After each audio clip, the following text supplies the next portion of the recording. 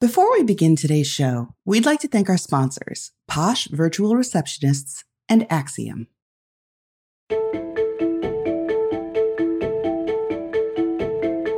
Welcome to the Modern Law Library. I'm your host, Matt Reynolds, a legal affairs writer with the ABA Journal in Chicago.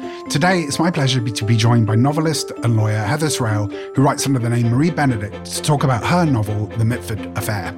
Hi, Heather. How are you doing today? Wonderful. So happy to be talking with you. Yeah, me too. So your book, it tells the story of the Mitford sisters during the rise of Nazi Germany in the 30s and 40s. Could you just tell us a little bit about the three sisters who feature in the book? Oh, gosh, yes. I mean, there are volumes about the sisters, but they were the three aristocratic it girls of the 1920s and 30s, British, each one more beautiful, brilliant, and eccentric than the next.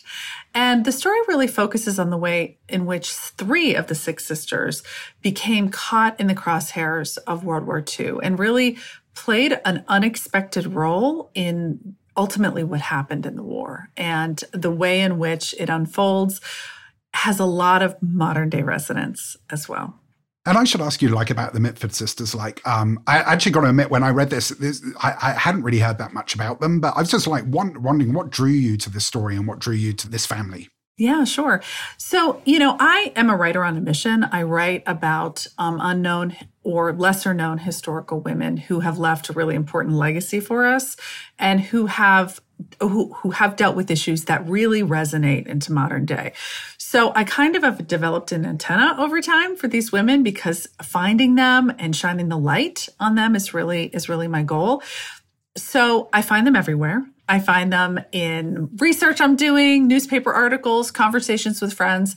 And I happened to be researching another book that I wrote about Winston Churchill's wife. It's called Lady Clementine. And I had known of the Mitford sisters. I had read some of their Nancy Mitford's books when I was in college, which was kind of a glimpse. They're fiction, but really autobiographical, and a glimpse into this really unusual sisterly relationship in the rarefied world that they inhabit.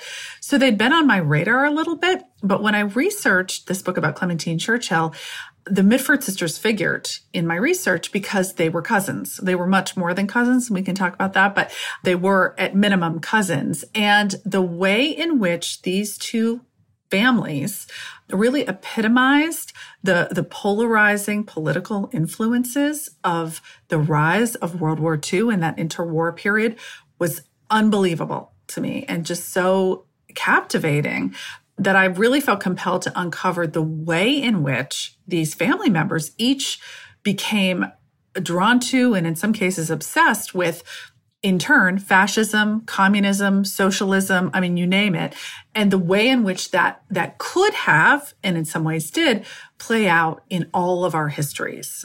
When I started to learn more about what happened, what they did, I just felt absolutely compelled to write the story. You mentioned that family connection, Winston Churchill features in the book, doesn't he? I don't think that's a spoiler to say that it's not a spoiler. Yeah, he does. He's a character, and he was in real life a character. My books are very much wedded and mired in the research. The Mitford sisters, there were six of them, their father was ostensibly the first cousin to Clementine Churchill. Their mothers were sisters.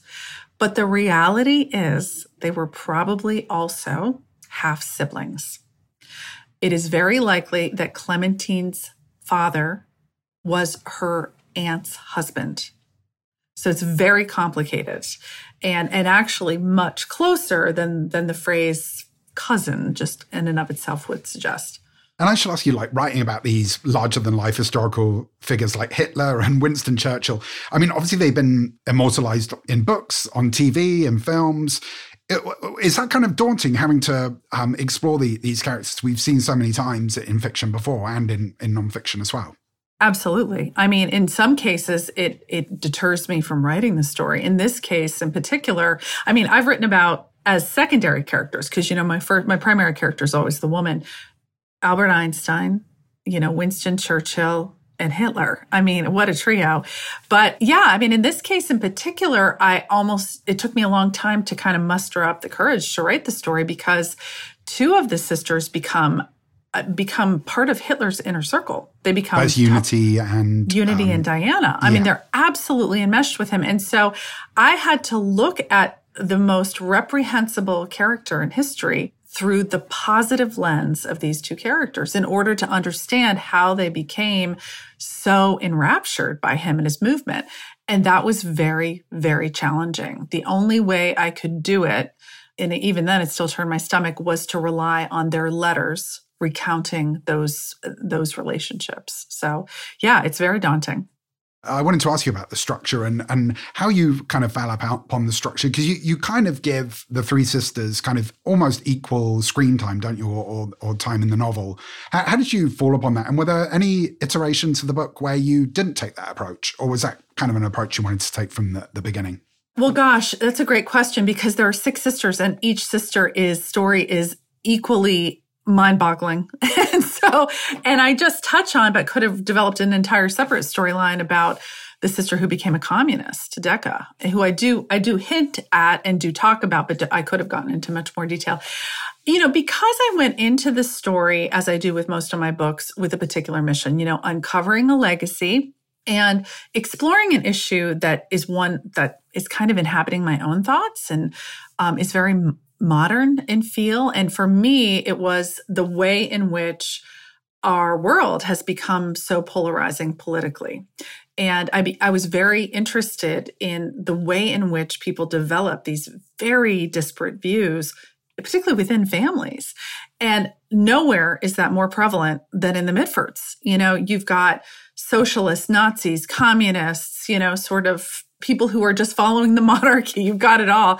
And in this family dynamic kind of allowed me to explore that. And this structure, focusing on the 2 sisters who really became instrumental and could have taken, really rolled Nazism out in Great Britain should the Nazis been successful in their air campaigns, was a way to really do that. And using Nancy as the one who had to struggle in how far she would go between her loyalty to her country and her loyalty to her sisters, that also felt really modern to me as well.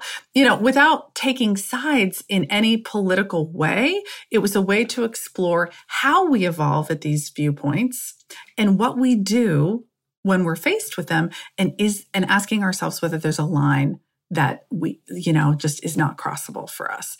And so their particular situation really lent itself to that exploration, which I'd been really thinking about a lot myself. And how challenging was to write from the perspective of the 2 sisters that are kind of in cahoots with Nazi Germany and Hitler? Yeah, I mean, it's interesting because they each come to their fascination and adherence to Nazism through very different means, right? Unity is sort of the quintessential middle sister, the least attractive, the least intelligent, the tallest, the most ungainly in the sea of strikingly beautiful, famous sisters, right?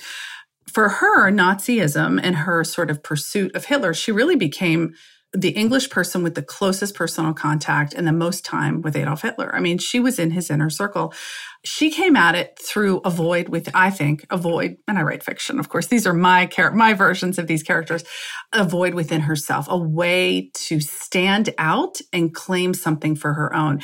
And we're looking at Hitler and Nazism through the benefit of hindsight. There was an echelon of British society that found Nazism and fascism the lesser of other evils. They saw communism marching across Europe. And boy, communism wasn't going to let them keep their titles or their land, right? But the fascists, they might let that happen. So she wasn't the only one by a long stretch who found not the rise of Nazism very attractive. So she came by through one means. Diana, when the book opens, is actually married to the heir to the Guinness beer fortune and has 2 children. She has this luxurious life, and she falls head over heels in love with someone who's not her husband, Oswald Mosley, who is married and is head of the fascist movement in Great Britain. And she hadn't been particularly political before, but when she falls for him, she falls for his movement also, because it's a way to link her to him. To make herself indispensable in the fascist movement is to make herself indispensable to Oswald Mosley.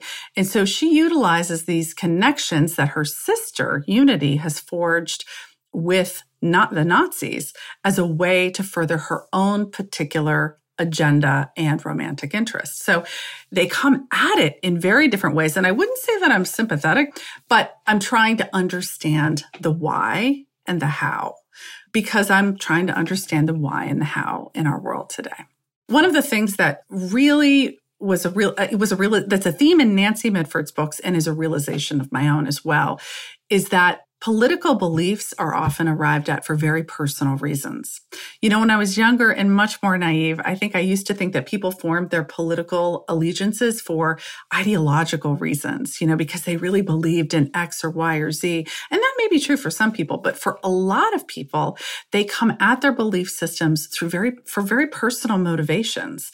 And understanding that helps me understand the variety of political beliefs and the reasons how someone might arrive at that belief system, right? And Diana and Unity each are fully brandishing the Nazi flag, yet they each come at that belief system for very different reasons and backgrounds.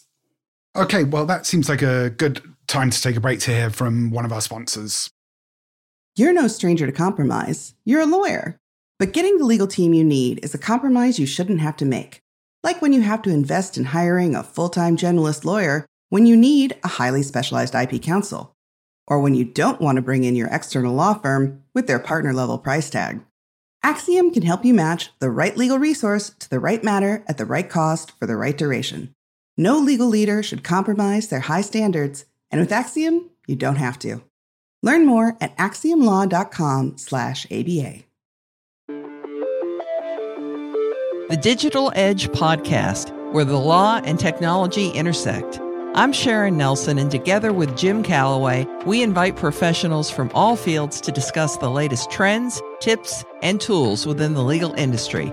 Stay up to date on the rapidly changing legal tech landscape with The Digital Edge on the Legal Talk Network.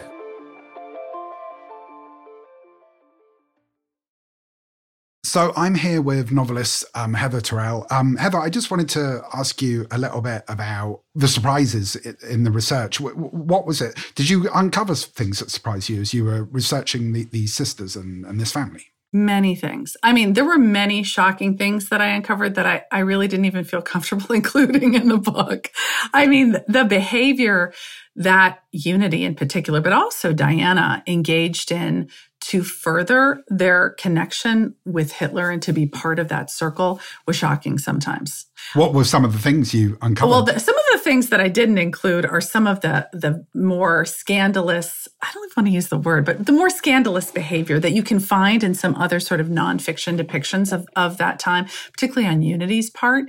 But what I found personally shocking and surprising was the way in which they single-handedly and single-mindedly went after Adolf Hitler. And the way in which, you know, for example, Unity would found out where he was at any given time, and she put herself in his path day after day after day, month after month. She knew where he had lunch when he was in Munich. She was there every single day. And that today, if that happened with a political figure, that person would be, you know, ousted, right? There would be they would be considered a stalker and that wouldn't happen. But in fact, that is how she became part of his inner circle. And that shocked me, the access, the persistence, both of them had an unshakable belief in the force of their own will. And unbelievably, they made their desires come to pass. They each became part of the very interpersonal life of Adolf Hitler, in his political ideology, in his activities, in his social life.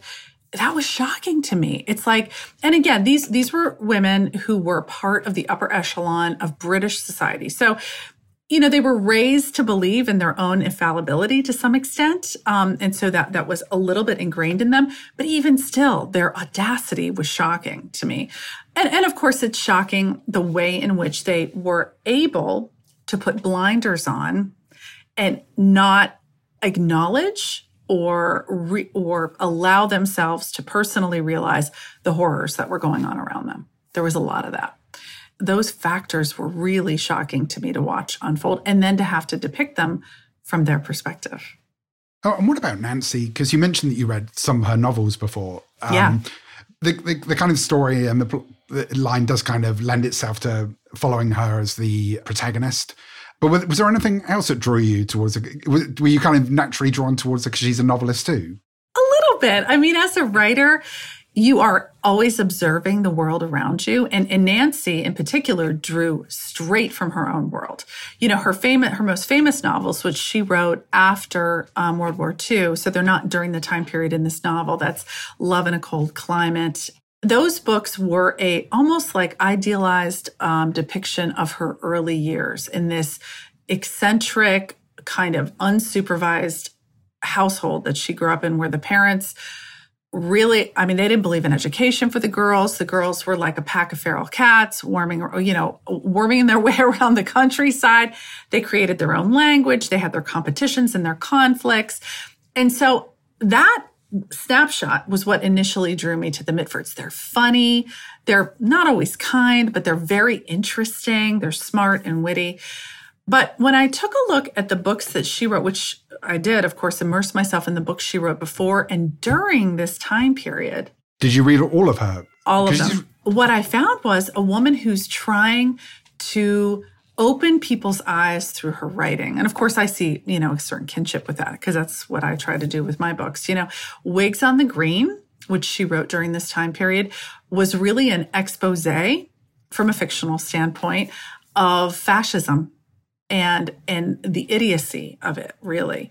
And I think my guess is that she wanted to open up people's eyes to it, and maybe even her sisters. But of course, her sisters are indirectly and directly depicted as characters in the book, and so is Oswald Mosley. And so that just alienates them from her further. She writes a subsequent novel where I think, if you look at what's happening, without giving away too much, the sisters become embroiled in really, I can't describe it any other way, as treasonous activities. I mean, they're basically trying to roll out the red carpet for Hitler should he be successful in conquering Great Britain, so that there would be a puppet state in place for him when he conquered. Nancy, I think, saw the writing on the wall long before she was really willing or able to do anything about it. And so she's writing about that. So, that to me was really interesting. I'm fascinated with the way in which fiction and fact are mirror images of one another, and how we can use writing as a way to open people's eyes, to muster their sensibilities and their beliefs. And I saw Nancy doing that.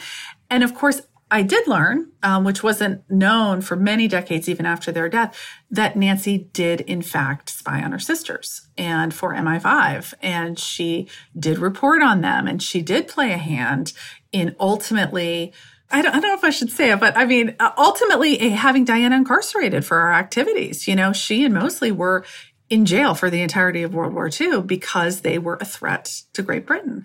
The fact that she had to make this absolutely monumental decision, a true crisis of conscience, where is my loyalty? Am I really fearful that my sister will do something that could affect the outcome of the world? And where is the line? That was fascinating to me too, because in my mind, there were different points in Nancy's journey where I felt like she should have acted maybe earlier. And it was interesting to see what would be the tipping point.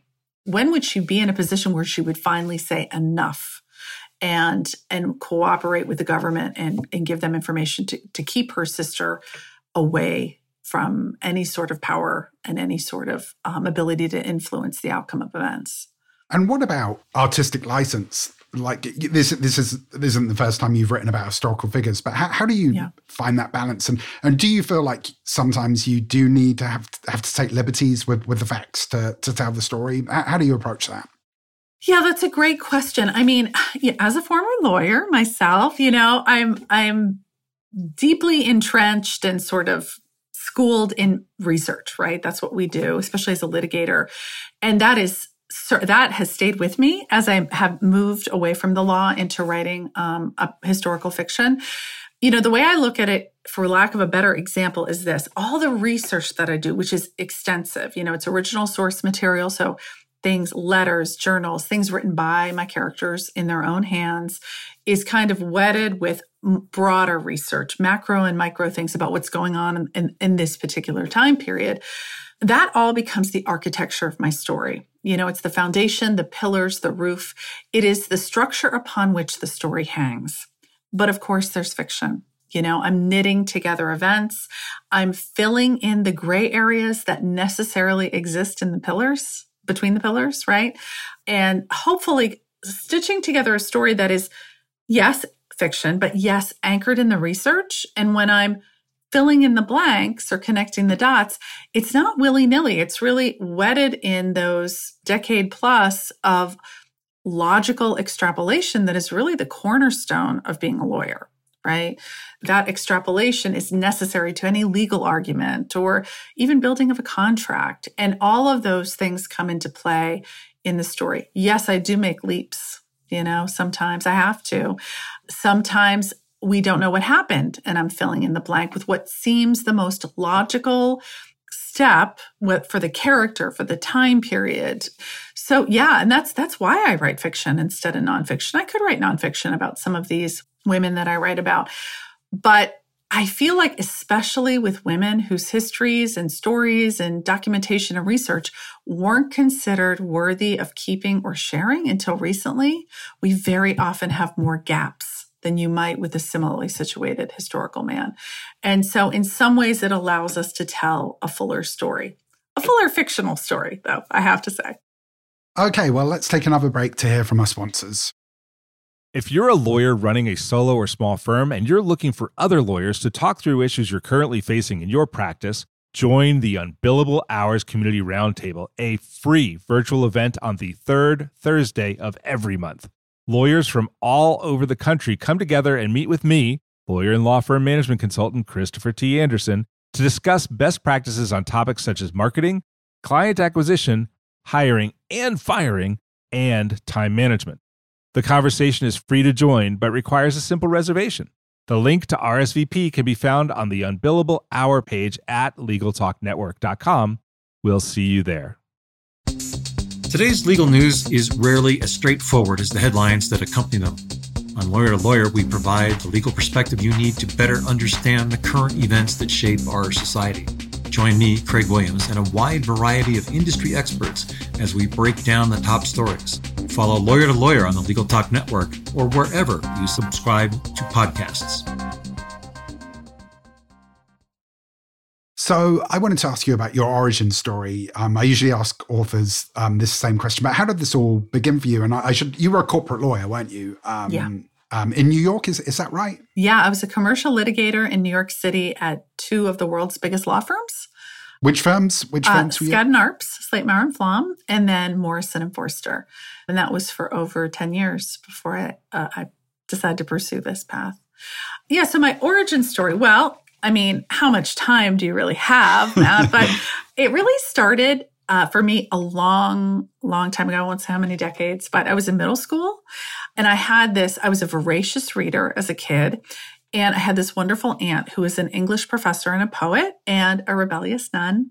And she was really the one that gave me truly instrumental books for me, fiction, almost always. And there was this one book she gave me called The Mists of Avalon, which when I describe it to you, you're going to be like, that book was really pivotal for you. But it was groundbreaking for its time. It was a female-centric retelling of the Arthurian legend from the perspective of the women. And I had never read anything like it before. It was the same story I knew, King Arthur and the Knights of the Round Table, told from the perspective of Guinevere and Morgan Le Fay. And suddenly a story, you could call it history, you could call it, myth, that I knew was completely different when told through the perspective of the women. And it opened my eyes to all these different voices, especially women's voices, lurking in the past, hidden in the past. And initially, it started me on the path of becoming a history major. That's what I did in college. I thought maybe I'd become a professor, an archaeologist. But when I was in college, it was the first time that women in very large numbers were being encouraged to go to law school. And a lot of history majors, you probably know, end up in law school. And I had lots and lots of female friends who were ending up doing this. And it seemed a a clearer path. I didn't know exactly what I was going to do with the history degree. And I also felt fortunate that I was going to be part of this big wave, right? To have these opportunities. So I ended up going to law school. I went to Boston University Law School and I did very well. And I ended up becoming, getting amazing job offers and becoming a commercial litigator in New York City. Were you writing during this time too? Were you always working in the... Oh, you weren't? Oh. Never. I, in fact, never even had an aspiration to write a book. I was more interested in history, right? That was really my thing. When I started practicing, however, I knew that that really wasn't what I was supposed to be doing. I liked the skills I was learning, the research, the writing, the advocacy, but I didn't love the work itself, the subject matters in particular. And so while I was still practicing, for a couple of years, I would sneak out and go to like graduate classes in history at NYU and Columbia, considering maybe going back and getting a PhD. And just out of the clear blue, I had an idea for a story. I had never intended to write. I've never taken a creative writing class. And of course, all my stories are about history and the fullness of history and rewriting back into the historical narrative the missing pieces, the missing voices. And what was kind of the? Oh, I'm sorry, but sorry to interrupt. What was the kind of catalyst? Was it something? Because I've heard you speak about this, I think, before. Yeah. It was if someone said to you at your firm, is that yes, right? One of my best friends, who's still one of my best friends. We practiced together, Alana. We were having dinner in a conference room, as we did most nights, because we were there for many, many hours every day. And she asked me whether or not there would be a case I would refuse to take on moral grounds, even though my client had a really, really good legal position. And I did not have an answer to her question. That bothered me because I thought to myself, where's my line, right? What line will I not cross? And and this was a long time ago, this is in the 90s, I start in a journal that I was doing, I was reading as part of, CLE classes probably. I started to read about the very first few cases in which families of Holocaust victims were attempting to recover artwork that had been stolen from their families during World War II by the Nazis and ended up in museums and auction houses. And I just became fascinated. It was such an interest. It was a part of history I didn't know. It was a really fascinating kind of intersection of law and history and art history, which was something else I was really interested in. And all of a sudden, I had an idea for a book, like fully formed. And of course, the story was my very first published book, The Chrysalis, which was about, no surprise, a young female lawyer at a large New York City law firm who's asked to represent an art auction house in keeping a piece of artwork from the family who seeks to recover it. It's artwork that had been stolen from the Nazis. And we now know about that, right? We know that happens, but there was hardly anything about that when I first came up with the idea and when the book was first published. And I wrote that book over like an 8-year period while I was practicing law. And it was kind of when I decided to make the pivot to pursue that I left being a lawyer. And how did you get it done? It took you 8 years, but how did you find the time as a corporate lawyer to write and to get that first novel It was done? very challenging. That's why it took 8 years. Now I know all that. And I didn't really know how to write a book. As a commercial litigator, I worked insane hours, but sometimes you would work like around the clock for weeks, and then you'd be waiting for a response so you could reply, right, to a brief or whatever. And you'd be kind of in this holding pattern that they wouldn't want you to take on another case because they knew as soon as that brief came in, you would be flat out for another month. So I would have these little pockets, a couple days here and there. I would have a shorter work day so I could work at home in the evening. So that's why it took so long. Maybe over a vacation, I might do some writing. I wrote it in drips and drabs during not so copious free time over a multi-year period. And when I was finally finished with it, I wouldn't say finished, as good as I could make it, given my capabilities at that time, I entered a program at NYU for people with completed manuscripts. And I worked with a professor one-on-one for 6 to 8 months. That's my best recollection. What was the program? I can't even remember. It was at NYU. This was a long, long time ago. And it was at that point that I thought, this is as good as I can make this book. And I was just fortunate that I connected with a literary agent who agreed that it had potential. And after that book, did you kind of give up your job in corporate law and just said, I'm doing this full time now? Yeah, I mean, once I got a contract. Right. Yeah, but I've been fortunate. Ever since I got my first contract for the Chrysalis, I've published a book every 12 to 18 months for the past 15, 17 years. Do you ever think about going back into law? Never, ever. I love what I do. It's, I wouldn't say that I ever regret my time as a lawyer. I don't. I learned so much about my skills, about myself, about my passions during that process. And I learned the skills that I developed as a commercial litigator, I use every single day as doing what I do. The way I describe it is this, previously I would research, craft briefs or arguments on behalf of a client, right? And I do the same thing now. I research, it's historical research instead of legal research. I write novels as opposed to briefs or arguments, and I advocate. I advocate on behalf of my historical women. I advocate to write them back into the historical narrative. So the skill sets are so similar. And I'm so grateful for all the time that I spent as a lawyer. I feel like it was kind of a necessary step in what I do now. Going back to the book, if people want to read this or listen to it, where can they find the book? Oh, literally anywhere, anyhow. It's ebook, hard copy, audio. It's at literally every bookstore, every Audible platform, Amazon. Because it's an Audible exclusive, isn't it? It's an Audible exclusive. It is. You can get it other places, though. But right. Yeah, so it's anywhere. Your indie bookstores, wherever you like to shop. Indie, Amazon, Barnes & Noble, Costco, Target, wherever you like to read, you can find it. So how did the deal with Amazon come about, the exclusive Audible audiobook? So, this is kind of a contract business side of things. Audible rights are a separate part of your publishing contract. Some publishers choose to publish themselves. They have their own sort of audiobook division. Sourcebooks, my publisher, did not have its own audiobook division. And so that's a right that we sell separately. And all of my Marie Benedict Sourcebooks books are audio published through Amazon, through Audible.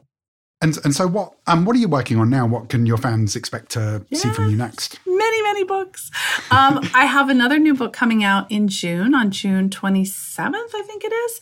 I have a co-written series of books with Victoria Christopher Murray. We published a book about 2 years ago, The Personal Librarian, and we have our second book out on June 27th, and it's called The First Ladies. It's the story about the friendship between someone you know well, Eleanor Roosevelt, famous First Lady, and someone that most people don't know as well, Mary McLeod Bethune. She was well known in her day, 20s, 30s, and 40s. She was a 15th child in a family, firstborn free. She started a college, Bethune-Cookman in college in Florida, and she became one of the most well-known advocates for equality during that time period. She and Eleanor became like BFFs in a time period of segregation when Black and white people were not supposed to be friends. And they worked behind the scenes to advance the civil rights movement in ways that, will blow your mind. These two women, they accomplished so much and really in their own way formed the foundation for the civil rights movement. It was also really important to Victoria and I, who wrote a book about race, a Black and a white woman, during a period of unrest in our country. This book in some ways is autobiographical about our own friendship and the way in which, she's like a sister to me. We're extremely close. We have gotten to that place through difficult, frank conversations, the kind that we sort of imagine Eleanor and Mary have had. And so it was a really personal book on that level as well. Well, congratulations on the Mitford Affair. It was a pleasure talking to you today. Thank you so much for having me. I really appreciate it. I'm Matt Reynolds, a legal affairs writer with the ABA Journal in Chicago. Thanks for listening to today's show. If you enjoyed it, please rate us on your favorite podcasting app.